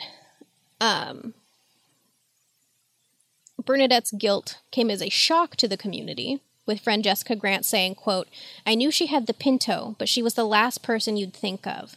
She seemed as upset about the murder as everybody else. Can I just interject for a hot fucking second? Uh-huh. So, she was already interviewed more than once before? Mm-hmm. She has a Pinto and her fucking polygraph was inconclusive? Yeah. Huh. They did, and they had checked her Pinto. It was one of the 750 that they looked at. Well, they weren't all 750 orange, were they? Yes. They were all okay. they were all the color. Some yeah. because you know That color. that color, which feels like number 1, way too many Pintos in general. Number 2, way too many Pintos of that color. Yeah, it was Yeah, popular in the late 70s, I guess. yeah, but still to be in one area seems It's a big fucking area. Well, yeah. I mean, it's weird. Yeah. It's weird for them to that specific color. Feels weird yeah. for there to be that many in not a gigantic radius that they Right. were searching. Okay. Like that's a fucking lot of yellow Pintos. Yeah. It's real weird. You know, and I want to give the cops the benefit of the doubt and like, okay, well, you know, a young girl couldn't really have done this, except that they know that it was a young girl. Yeah, they already knew. They already knew. That she was This was just gonna be shoddy, shitty police work. roughly the same age as the victim. Yeah. Yeah. Yeah, no. Okay. Yeah. Well, do go on. I don't ever want to give them the benefit of the doubt, but you may, except in this case. Yeah. when No. It's, Shitty police work. it's like another instance of a whole ass car, A whole ass car. 750 Pintos. It's a lot of Pintos. And we're going to say 749 because they checked the one. And again, 750. How many of them belonged to young blonde girls? Or how many had teenage daughters in the home. Right. In the area. That I don't know for sure, but it couldn't have been all 750. No. So, yes. Shitty police work. Yeah, very much so. Wow. Suzanne Barr, who had used Bernadette as a babysitter for years, was in disbelief, saying, quote, there has to be a terrible mistake. I don't know who else I would trust my children to. She's full of grace, sympathy, and love. You sure about that, Suze? And rage. Yeah. Not everyone was surprised to learn of her confession, though. According to Sharon Palmer, whose daughter was actually friends with both girls, shared that her daughter thought Bernadette was the killer, saying, quote, I just have this feeling. Oh, okay. Apparently, Sharon had taken a group of girls, including Bernadette, to the Sleepy Hollow Swim Club in August, where the teens gossiped about the murder and speculated on the identity of Kirsten's killer and, quote, how terrible a person had to be to do such a thing to their friend. According to Sharon, quote, Bernadette was quiet the whole time. Ew. The trial of now 16-year-old Bernadette Proddy began 3 months later. Because of her age, it was held without a jury. There was a lot of fuckery that went on with the trial and behind the scenes, with the judge being like, I'm really worried that this is just all being done in the sake of entertainment. Because you guys are being fucking jackals. Yeah. So. It's weird. I don't remember this. So. Which wasn't, because it wasn't too far. No, not at all. From you, but I don't know if it made, like, national news. Yeah. But in any event, during the trial, she sat surrounded by her mother and sisters, crying as her taped confession was played in the court. Yikes. Yeah, there's actually a picture, and I will post it on the Instagram, but it's her sitting in the courtroom with her mom and one of her sisters next to her, and I think her mom is, like, wiping tears away from her eyes. It's just mildly infuriating. Like, I get it. That's your baby child, but also, good God. So, Bernadette claimed that she just wanted to be friends with Kirsten, but the desire was not reciprocated.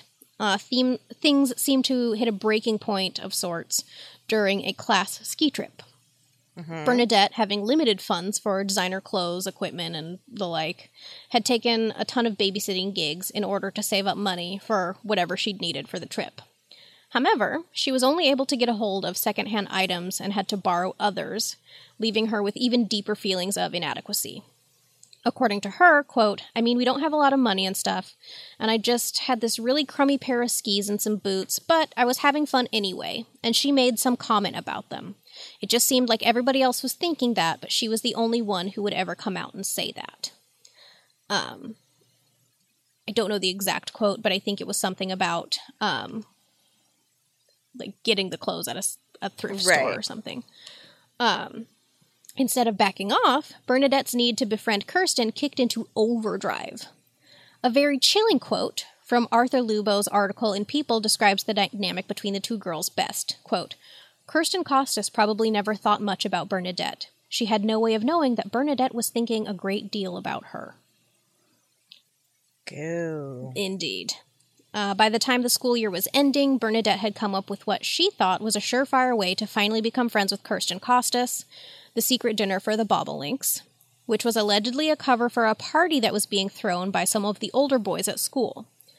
A party, by the way, that has never been proven to have existed, but we will come back to that. Okay. In any event, on the evening of June 23rd, Bernadette told her parents that she was going to be babysitting for the Weems family up the street, and asked her dad to leave the Pinto with her so she could drive home later. Apparently, she told him it would make her feel safer to have the car in the driveway, and he agreed. After that, she drove to Kirsten's to pick her up. I don't know if I wrote this down somewhere else, but the Weems house was like 150 yards from Bernadette's house. So it was not far from. Right. Like, she was just literally up the street babysitting. Yeah. And her dad was like, yeah, okay, you can have the car. Take the car. Leave the car in the driveway. I mean, I get it. Yeah, it looks like someone's home. Exactly. And not just a random 15-year-old girl with an unknown number of small children. So, yeah, I get that. Sure. But why do we have a knife? I will get to that as well. So, she goes to Kirsten's to pick her up. Kirsten has no idea who's coming to get her at that point. Right. And, take her to this alleged Bobby's dinner. But she was less than thrilled to find out it was Bernadette that was picking her up. And allegedly she said, oh, it's you, when she got into the car. Like, ugh. Wow. She then asked what was going on, and Bernadette revealed that there was no surprise initiation dinner. They were going to a party.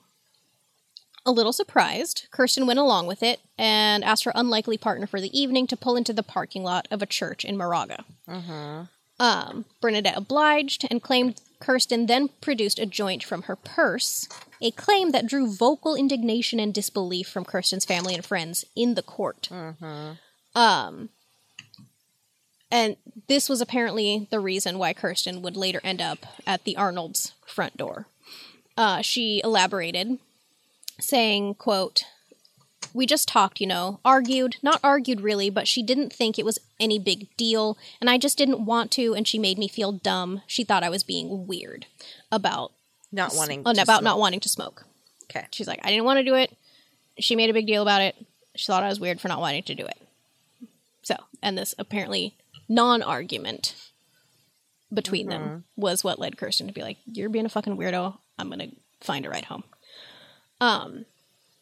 She would also claim that Kirsten left a baggie of weed behind in the car, which she said she flushed down the toilet when she got home that night. Okay. Is it true? We'll never know. No. Bernadette's refusal to smoke a joint with Kirsten wasn't the only thing the girls argued about. But remember, we only have one account to go off of. Bernadette's. So, grain of salt.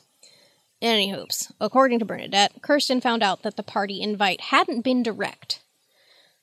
Instead coming from a friend of a friend, which she was not stoked about and refused to go. Yeah, I'm not going to show up at a party that I'm not invited to. I'm not going to crash a party that you weren't even invited to. Right? Because apparently the invite came from one of Bernadette's friends who was invited. I think it was like a brother or something was going to be at this party, and his sister, he was like, you come if you want. And so then she allegedly invited Bernadette. She was not invited to the party personally herself. Right. And so Kirsten was like, I'm not going to a fucking party that you weren't invited to. I'm not invited to. And I don't know whose party this is. Right. It's fucking weird. No. Right. No. And she was right to be weirded out by that. Yeah, you don't do that. That's weird. It is weird. It's just so weird. Especially weird in high school culture. Yeah. You don't, especially when you're not friends with this person. I mean, I don't know about now because I'm not in high school, but like back then. Oh, God. Oh, hell no. You would have been seen as a fucking weirdo. Yeah. Showing up at a party like that. Yeah. Like, and I'm sure, because it was allegedly being thrown by some of the older boys, so probably juniors or seniors, and probably Kirsten would have been fine because they're like, oh, popular girl. Whether they were popular as well or not, right. I don't know. But also, there's no real proof, again, that this party was even real. Right. Like, that it was even happening at all. So, there's also that. So, like I said, Kirsten, not stoked about this whole weird party situation, and she refused to go. And Bernadette then told her that she was going to, quote, spoil everything. But Kirsten pointed out there had never actually been anything to spoil. Right? She's like, spoil what? Right? What are you talking about? There's nothing to spoil, you fucking lunatic. Right. Bernadette started crying and asked Kirsten why she was so mean. She then asked why Kirsten wouldn't be her friend when all she'd done was admire her and wanted to be like her. That's not going to make someone want to be your friend. That's going to push them away even farther. That's real fucking creepy. Single white female-y. It's very single white female and all, like, just... That's how you end up with a stiletto in your head. Yeah. Oh, God, that's a great movie. I know. So she's like, why do you want to be my friend? Why are you so mean? And Kirsten let her know, in no uncertain terms, that she thought Bernadette was weird and pathetic and exited the vehicle. Yeah. She followed Kirsten back to her neighborhood, allegedly to make sure Kirsten, quote, got home safely. Okay. She would have. Stalker? Yeah, but instead, the more she thought about what had just happened, the angrier she became. Once she'd gotten to Kirsten's neighborhood, she snapped. She grabbed a large 18-inch kitchen knife that was in the car, which she claimed had been left there by her sister, who testified that she'd often kept a knife in the car to cut vegetables for lunch when she was at work. Who brings an 18-inch knife to work? No one! To cut vegetables? Are you Not that she would take the knife into her work and make herself a salad or whatever. No, she would do it in the car, she claimed. No one fucking does that. No one does that. That is absolutely absurd behavior. We're talking about an 18-inch... Are you carving a fucking pumpkin in your car? Right? Nobody... You don't need an 18-inch knife to fucking cut up a carrot. No. Do you not carve your pumpkins in your car? I'm confused. No. No. It's like... No, we don't carve squash in our cars. Why are we using I'm just a fucking weird one. Why are we using a samurai sword to fucking cut up cherry tomatoes Right? in our fucking family Pinto? Again, am I the only one? You and this girl's sister, apparently. Fucking Christ. You and God damn it. you and I believe her name was Virginia. You and Virginia Prati, the only two people on Earth. I don't That's know. why you don't see vegetables in my house. Because they're in your car. They're in my car. Understood. I don't. It's also why I keep a sheath in the driver's seat. Might have to give it a whirl. Maybe they taste better. Maybe because Why do I say that? I love vegetables. Because you have to work harder for it. Maybe. With your, again, fucking sword. You cutting them on the dash, the hood?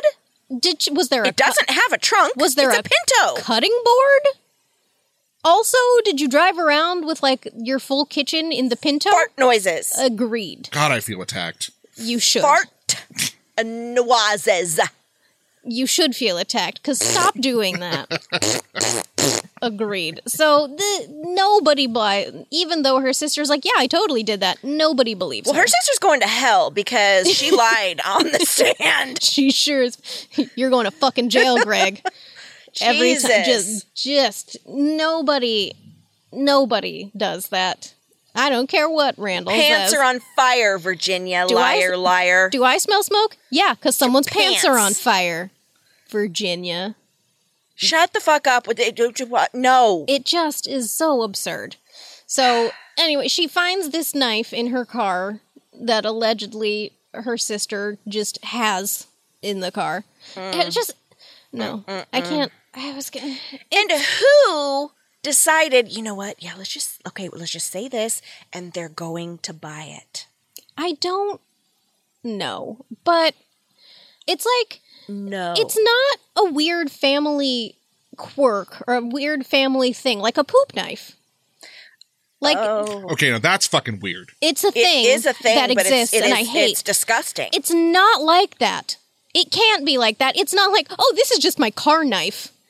No, that's not a thing. I mean, you can, as a single young lady, have a knife in your car, sure, but not an 18-inch knife that you say you cut vegetables with. No, don't. I drive into the city a lot. I keep it in there. Sure. But you're very clearly lying because you said you're using it to cut vegetables. Yeah, it's just... At work, on Not- your lunch, in the vehicle. You're a fucking liar. Yeah, it's god-awful. And it's a dumb lie at that. Really is a dumb lie. It reminds me of something like a toddler, when they got caught doing something, would lie about. Yes. You're like, why is this in your room? I was using it. I had to cut vegetables with... I'm like, no. Right. You're 4. Right. You can't have this. Yes. You've never done that in your life. Yes. Just fucking... Yeah. No, that was the dumbest lie I've ever heard. And they're dumb for thinking that a judge was going to buy that. Agreed. So it's just... So she grabs her fucking car knife, her feral car sword, Uh-huh. and ran after Her veggie sword. ran after Kirsten. Wow. She also claimed that she never intended to kill Kirsten. She just wanted to hurt her. Sharon Palmer stated that, quote, "The knife was huge. It was so awful. Bernadette's mother screamed and put her head down when she saw the knife in trial," end quote. So Bernadette's own mom was not familiar. She doesn't know about Veggie Sword. She doesn't know about the fucking feral car knife. Right? Fucking car sword. No. She apparently hadn't seen it. Or at least hadn't seen it outside of her kitchen, where knives live. Where you cut vegetables, even. Yes. Yes. Not the pinto. Not. We don't cut vegetables in pintos. No. Because that is ridiculous. There have been like 19 good episode names in the last 3 minutes. I just want. Well, I need you to put a timestamp on that so I can listen specifically to that Hour part. 30. There you go. I love you. Thank you. Hour 30. I love it for all of us. So that fucking No. absolutely not. After she had viciously attacked Kirsten, Bernadette went home, cleaned up, hid the knife, and took the dog for a walk with her mom. Wow. The next day, she washed the knife and put it back in the family's kitchen. Not back in the Pinto. But that's where Veggie Swords belong. Yeah, in your fucking family car. Yes. But no, she put it back in the kitchen. Oh, well, that's not where feral Veggie Swords are. It's not. They belong in pintos. Exactly. Eventually, she tossed out the clothes she'd worn that night into the trash at the swim club. During the playback of her confession, the first thing she asked investigators was, quote, "What are you going to tell the press? Do I go to juvenile hall or do I go back to Miramonte? I can't live if it is known. I would rather die." Oh, girl. First thing, she said. When she was asked what Kirsten had said or done to upset her to the point of murder, Bernadette replied that, quote, "I have a lot of inferiority feelings, and I really have bad feelings about myself. I lost for cheerleader, I didn't get into the club I wanted to, I didn't get on yearbook, so I don't know, I just felt bad. The things that got me mad was it hurt and I couldn't change, like looks or money or popularity or things." But we don't kill people, honey. No. This girl fucking sucks. We don't kill people over this shit.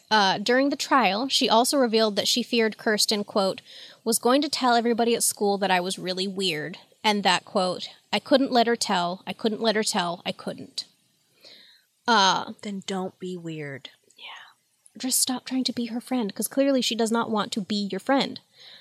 Sharon Palmer weighed in again, stating that she thought, quote, "it was the shame and judgment," end quote, that got to Bernadette, adding that the girl, quote, "didn't care about the consequences morally. She was more ashamed of what she did than killing Kirsten." And that, quote, "Prati felt if Kirsten had told what she had done, that it would be the end of her life." So she's more concerned about what everyone's going to say at school. Yup. Yeah. And, this is back in the day, pre-internet. You know what you do? You go to a different school. Yeah. And you know what? The rumors will eventually catch up there via phone call. Yeah. People's landlines. Yeah. And then someone else is going to do something really dumb at a party on the weekend, and everyone's going to forget about you. You go to a different fucking school. It's that simple. Yeah. Or even if you don't go to a different school, just stop. Yeah, there was no social media. There was no... You just have to leave the girl alone. Yeah. Like, stop trying, because that's why people were going to think you were weird, because you wouldn't stop. Yeah, and then someone else is going to fuck up, and everyone's going to focus on that and leave you alone. Exactly. It's the cycle of embarrassment. Yeah. In high school. Yeah. Like, and it was different because it's not, there's no internet, there's no cell phones. Yeah. People 2 towns over aren't going to hear about what you did. Unless it was really embarrassing. But they would have to know somebody that called them. Exactly. Like, you're never going to hear about it. It's just, you're not, It's unless dumb. you were from another town and at whatever party or whatever. Right. But it's not like it's going to catch like wildfire. No. It's just... No. That was not a thing back then. You haven't revealed the movie that came out of this. Not yet. Not yet. Okay, all right. Because I'm like rolling through what I think are scenes of movies in my head that kind of go along with the story. It may have unintentionally inspired other things But the one specific movie that is directly based off of it, I have not mentioned yet, but I will get there. Okay. So, during the confession, Bernadette said, quote, "I didn't know what I was doing, and then afterwards I was so horrified. I didn't think about if she was going to die." She also shared that she'd been able to continue with life as usual after what she'd done because, quote, "I was really good at blocking what had happened out of my mind, and I still am. That's why I can live through every day, because it doesn't seem real." Also during her confession, she told Agent Hilly, quote, "I had dreams about Kirsten. I sort of apologized to her in my mind. You know, like I think she's in heaven now. I sort of said that I'd still like to talk to her." Girl, leave her alone! You killed her because you had a very unhealthy, one-sided parasocial relationship with her. Right. Let her rest in peace. Do not talk to her. Leave her the fuck alone. From here while she is wherever she is. Leave her alone. Good Psycho. God. Psycho. Deputy District Attorney and Prosecutor John Oda, who sought a first-degree murder charge against the teen, stated that Proddy was, quote, "a naive, unsophisticated young girl who later expressed horror at what she did." He, like many others, believed the crime was premeditated. With Barrett Costas pointing out the initial phone call Proddy had made had been intentionally misleading in order to get Kirsten out of the house. Yeah. She also wanted to know why the incredibly image-conscious girl had been wearing sweats if the intended destination for the evening was a party. Yeah, raggedy red sweatpants and a sweatshirt that didn't match. Yeah, it's like a yellow shirt and red sweatpants or something. Faded red sweatpants. Yeah. And lastly, she insisted that there was no way anyone kept an 18-inch knife in their car to, quote, cut tomatoes. We fucking agree, Barrett. Yep. We fucking agree. Hundo P. Hundo P. Yeah. After 3 days, Judge Edward Merrill found Bernadette Proddy guilty of second-degree murder due to the lack of evidence presented to prove premeditation. Regarding the charge, Art Costas shared, quote, "My feeling is that the law has been served. I'm not in agreement with the punishment, but that's my opinion. I don't believe the punishment could ever match the crime in this case. We've lost our daughter." Yeah. On April 1st, the judge handed down the maximum sentence of... any guesses? 10 years. 10. You were both so close. 9. 9 years. 9 years to be spent in the custody of the Maximum Security California Youth Authority facility in Ventura. What year was this? 84. Oh, yeah, that checks out. Yeah. And they were how old? She's 16. Oh, Yeah, even more so. She was 15 at the time 15. of the murder, 16 at the time So of they the didn't trial. try her as an adult. No, they didn't. No, that's no. why. Yeah, and that's also why the trial was held without a jury. Yeah. Because she was underage. Of the sentence, Barrett Costas said, quote, Kirsten's hopes and ideals were shattered on June 23rd, 1984. She was attacked by Bernadette Proddy and left in the street to die. My heart is empty. I ache. I'm half a person. She will probably be given her freedom in a few years. I ask the people of California, is this justice? Oof. Oof is right. After the trial was over, the Costases moved to Alaska and then Hawaii. Okay. So, what happened to Bernadette Proddy after the trial? Well, She went to prison for 9 years, and hopefully her frontal lobe finished developing. Oh, I have a feeling we're about to get real mad. This will really steam your beans. You're welcome for that.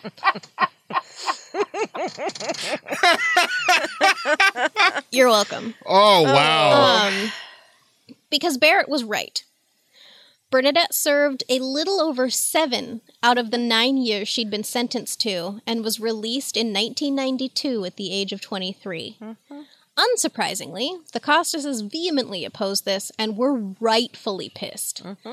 Her appeal for parole the previous year had been denied, with the Youth Offenders Parole Board stating that Proddy, quote, had not learned to control the jealousy and rage that drove her to kill Kirsten Costas.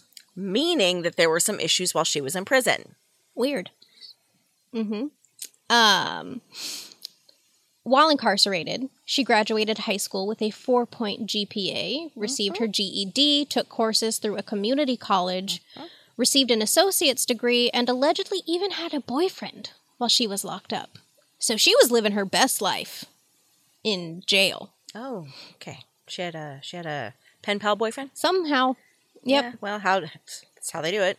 Yeah. Well, I don't How? know. I don't know how she met him is the Right. thing. And I don't know if he was maybe in another youth facility or how or whomst this young man was. Mm-hmm. I could find nothing that gave me more information that she had one. Right. So yeah, not cute. Not a good look. Upon release, she changed her name, moved out of state, and was rumored to have gotten married and had some kids. There are a few sites out there that claim to know her new identity, and while I do believe that they have indeed found her, it's not been proven officially, so I won't share her name just in cases, but it's not difficult information to find if you really wanted to. I did. There you go. I looked. Yeah. Well, I just wanted to see what she looked like, and then all these other, I was like, oh. Yeah. She's going to get there. Did you see the side-by-side? Oh, yeah. Yeah. I'm like, that's definitely. Oh, yeah. Yeah. And one of the sites, somehow, I don't know how, they have the name change form. Like scanned in a copy of the name change form. That, I'm like, okay. Yeah. So that's, but I don't know if that's real. Yeah. I So, mean, right? because it's the internet. And I'm like, but if you are that curious, you can go look. All you have to do is just Google Bernadette Proddy 2023. Yeah. And yep. It's there. it's there. In 1987, independent filmmaker James Benning released Landscape Suicide, a documentary featuring the case. I haven't seen it, but it apparently, quote, recounts and parallels two murders that took place 30 years apart. Okay. The second half of the film is about the crimes of Ed Gein. Weird. I don't know how they connect the two. Right? But okay. Okay. So Sure. that is a thing that exists. Odd. In 1994, an article about the case by Rolling Stone journalist Randall Sullivan was turned into a TV movie. The movie was initially released in the States under the title A Friend to Die For, but you may better know it as the original title of Randall's article, Death of a Cheerleader. Yep. The movie revolves around the murder of popular mean girl Stacey Lockwood, played by peak Tori Spelling, Nice. Yeah. and the eventual trial of Angela Del Vecchio, played by the always adorable Kelly Martin. The movie rightfully drew criticism from many, including the Costases, as a wholly inaccurate portrayal of Kirsten. The original article, which I was unfortunately unable to track down, like I could not find it anywhere on the interweb at all. But the original article allegedly read more like a scathing commentary on popularity and heavily implied that Kirsten had brought it all on herself. Oh. Yeah, it was real fucked up from the sources I found that had read it somehow. But yeah, Right. it was very unkind. And They especially made her out to be a Regina George. yep, a real fucking bitch. Real which Regina. was not really Right. the case. Right. Like, it's not like she went out of her way to be mean. a bitch Right. to this poor... In the movie, well, I enjoy it because I love a Lifetime movie, and Yeah. this was one of the first ones I remember seeing. While it's fun for entertainment sake, Yeah, it's not The- an accurate portrayal. it is not an accurate portrayal at all of what happened. Which happens a lot. Happens a lot, but the fact I didn't know until researching this that the movie was based on an article Right. Okay. Yeah. written by an Somebody adult man, Weird. victim blaming a 15-year-old girl for her own death, Right. which Pretty shitty. is very shitty. And he apparently lives in Portland, now. Oh. So Let's find him. if you're listening, I just want to talk. Right. I just want to talk to you, Randall Sullivan. I just want to talk. That's all. I just got a couple questions, comments, and concerns. Uh-huh. Maybe a note or two. Yeah. Maybe I carry a fucking feral vegetable sword in my Pinto. Maybe. We don't know.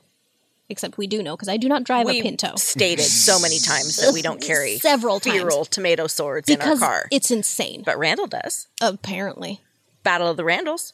Battle of the Randalls. Great episode title. Battle of the Randalls.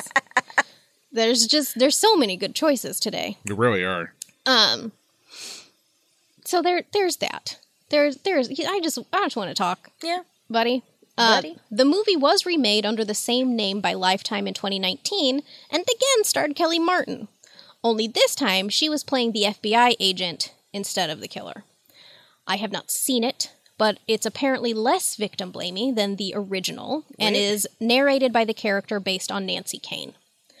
Interesting. And way to recycle your actors, Lifetime. Right? Yeah. I'm like, interesting. Yeah.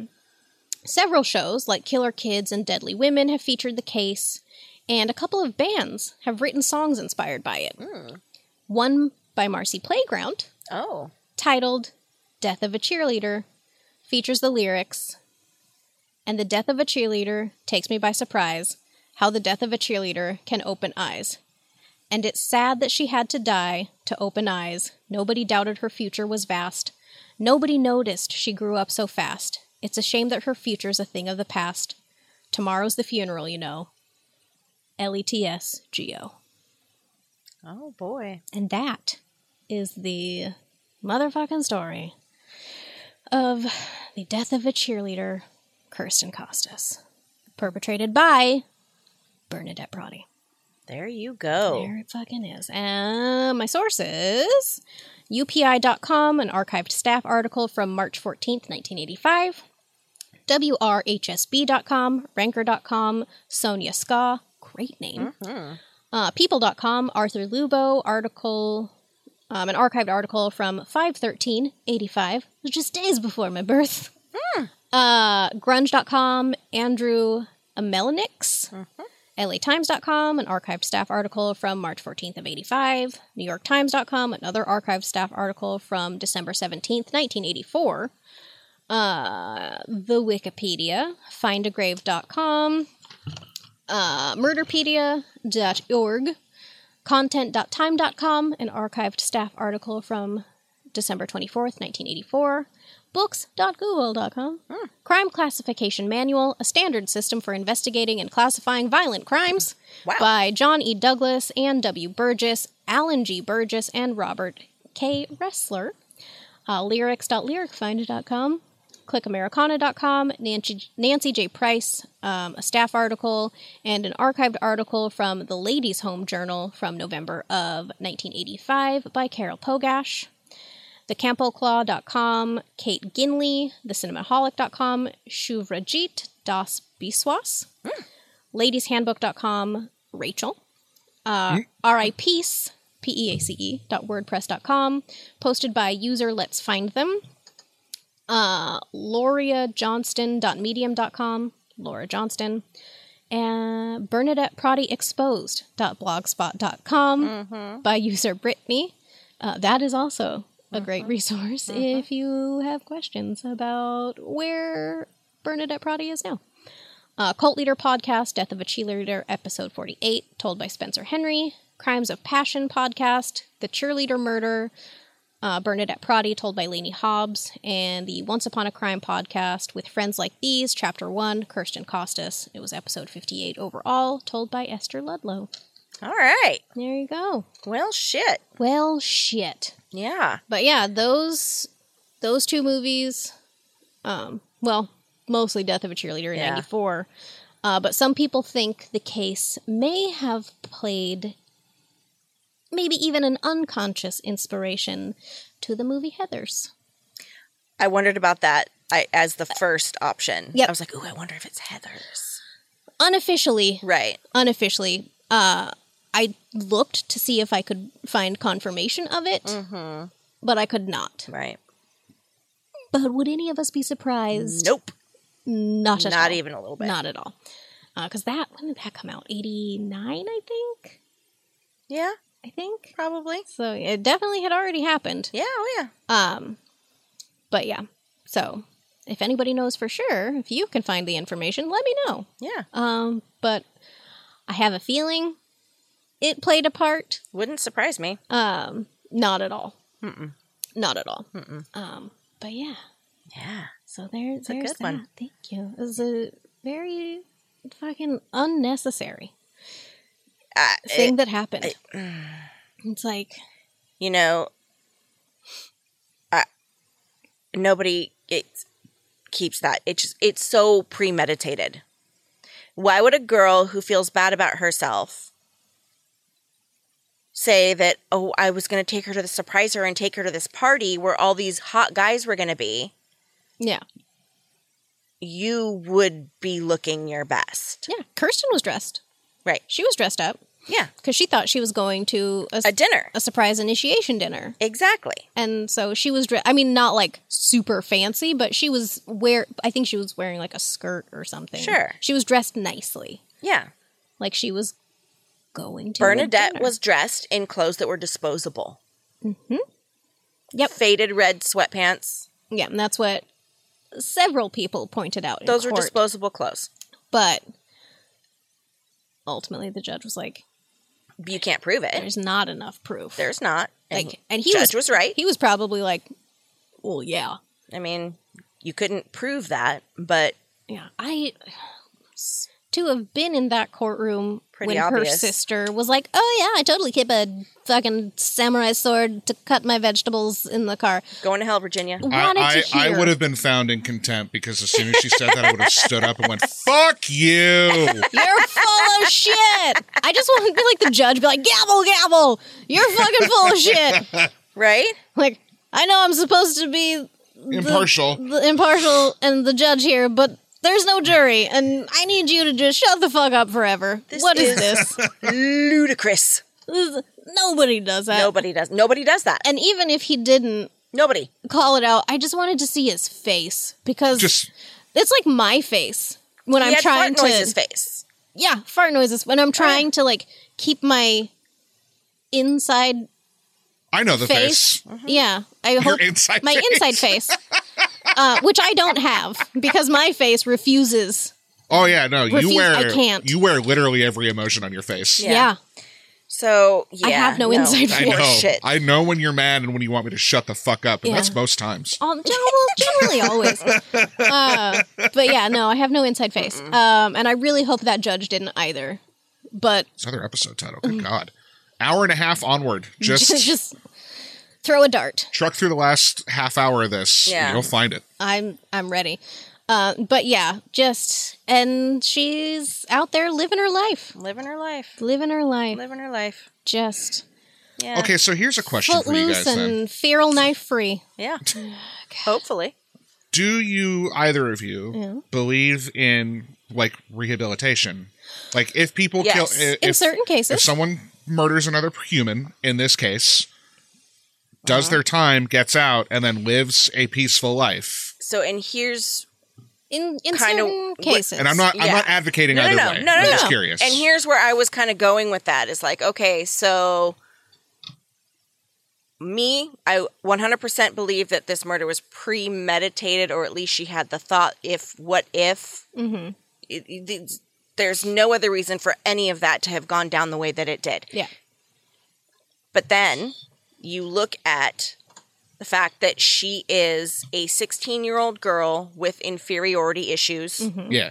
and self-esteem issues. Scientifically, her frontal lobe is not fully developed. It's fucked. Yeah, it's fucked at that age. And it still wasn't when she was released from Right. the 16, CYA. she was in 7 years? Now- She was released when she was 23. Yeah, So seven I'm years. not saying that 25, I think, is when that- it's the development is. Okay. There's any sort of justification for what she did because her impulse control or her hormones or her frontal, like... All of that. Right. All of that. There's no justification for what she did. But those are scientific facts. And so... Do I believe that a 16-year-old girl with those issues can go through prison and I'm assuming some sort of therapy or rehabilitation of some sort? Can she? I do. But, I mean... I would need to know more about what she did. And what sort of therapy. Yes. In the Youth Authority. It sounds like that there were some jealousy issues there, too. There were, because she's still a kid. I didn't go too much into the appeal. Yes. For early parole. But there was one dissenting member of the parole board. Mm-hmm. One single dissenting member, and that's why she didn't get it. And he was the one that was like, absolutely not. She's still got issues. And even in her profile, it said that she would have little to no remorse for her crime, and she would think that it was justified. Right. Uh-huh. And the way, like, I get wanting to move on with your life. You've done your allotted time, kind of. 9 years, 7 out of 9 years. 7 out of 9. She's shy, too. I don't know what happened while she was in there, aside from what I listed. I don't know how intensive her therapy was, if any. Plus, also the 80s. It was so also therapy 80s is and very early different. Yeah. But the thing is, when they denied her parole, it was a year before she was eventually released. So she would have been 22 right at the time. And she was still having those issues. And I know your brain finishes developing around 25, at 25. But by that point, I'm assuming that she had gone through therapy while in there. And she was still having the same issues. And she also, if it is her, and I am pretty certain it is. But we can't say for sure. Can't say, because legally. Change her name. Allegedly. But from what I've seen on that blog, what they've posted, that this woman they are assuming is Bernadette Proddy. Yeah, that whole lacking remorse thing. Definitely. So we think she's a sociopath. I didn't look into. All I saw is her profession, which is a very. I mean, it's a legit profession, like, and she hasn't. Or are you thinking of her sister? Oh, I don't know. Like I said, I didn't look at it. Her sister is like I think like a fancy banker or some kind of something like that. Yeah, it was just legit, just the photos. I was like, oh, she does that now. And there are a few different things that have been attributed to the maniac formerly known as Bernadette Proddy, as far as her current career. So I can't say for sure, but overall, do I think certain people can be rehabilitated? Yes. Do I think she was? No. Sure. But, I mean... Because I feel like she's got deep-seated inferiority and rage issues that I don't feel were resolved. Yeah. Okay. But, and I also don't feel like she this person is her. Yeah, if this person is her, she's holding down a really good career and hasn't killed anybody else. So I'd be interested to hear if she's in management, what her employees think of her. Exactly. You know? Yeah. Because that would be very telling. Yeah. Yeah, and it is. From what I just saw. It's management, yeah. Like I said, there are several things that have been attributed to her, though. So it's hard to say if that's actually her, what she does. Yes. And also because we don't actually know if it's her. We don't know. Officially. Nope. So, there's that. All right. But, I mean, from what we know, she hasn't killed anybody else. From what we know. So, there you go. So, what we know. Enough, apparently. Yeah. Cool. So, all right. Well, we done it, y'all. We did do it. Y'all know the drill. Rate, review, subscribe. Share. If you'd like some exclusive motherfucking content, go become a patron on our Patreon. Yes, please. All right. Well, till next time, y'all. We'll see you next year. Oh, shit. Yeah. It's the last one. That's right. It is. Yeah. It's the last Yeah. movie. Enjoy whatever sort of holiday festivities you do. Revel in it. Have fun. And hey, if you need to buy some gifts for your loved ones, go to Redbubble, look up Ghost and Hose, and buy them some cool shit. Exactly. Demons, we got them. We sure do. Yep. Yeah, you know? Yeah. Go get some shit. Yeah. All right, well, till next time, y'all. Hexes and hoes, y'all. Hexes and hoes, y'all. Bye. Bye. Mwah! Hats off to the Fuck You Club. Yeah. Fuck you, Charlie Lawson. Definitely. Fuck you, Bernadette Prati. Fuck you and your fucking knife in the car. Your fucking tomato sword. A whole ass A whole ass car knife saber. sword. A fucking saber. Whole ass car saber. Again, I don't see the A problem. damn near machete, if you will. Yeah. So, Just fucking eat shit and live. eat shit and live. Just. This is just how some people get off. I don't know what your problem is. See you next year, y'all. Bye. Bye.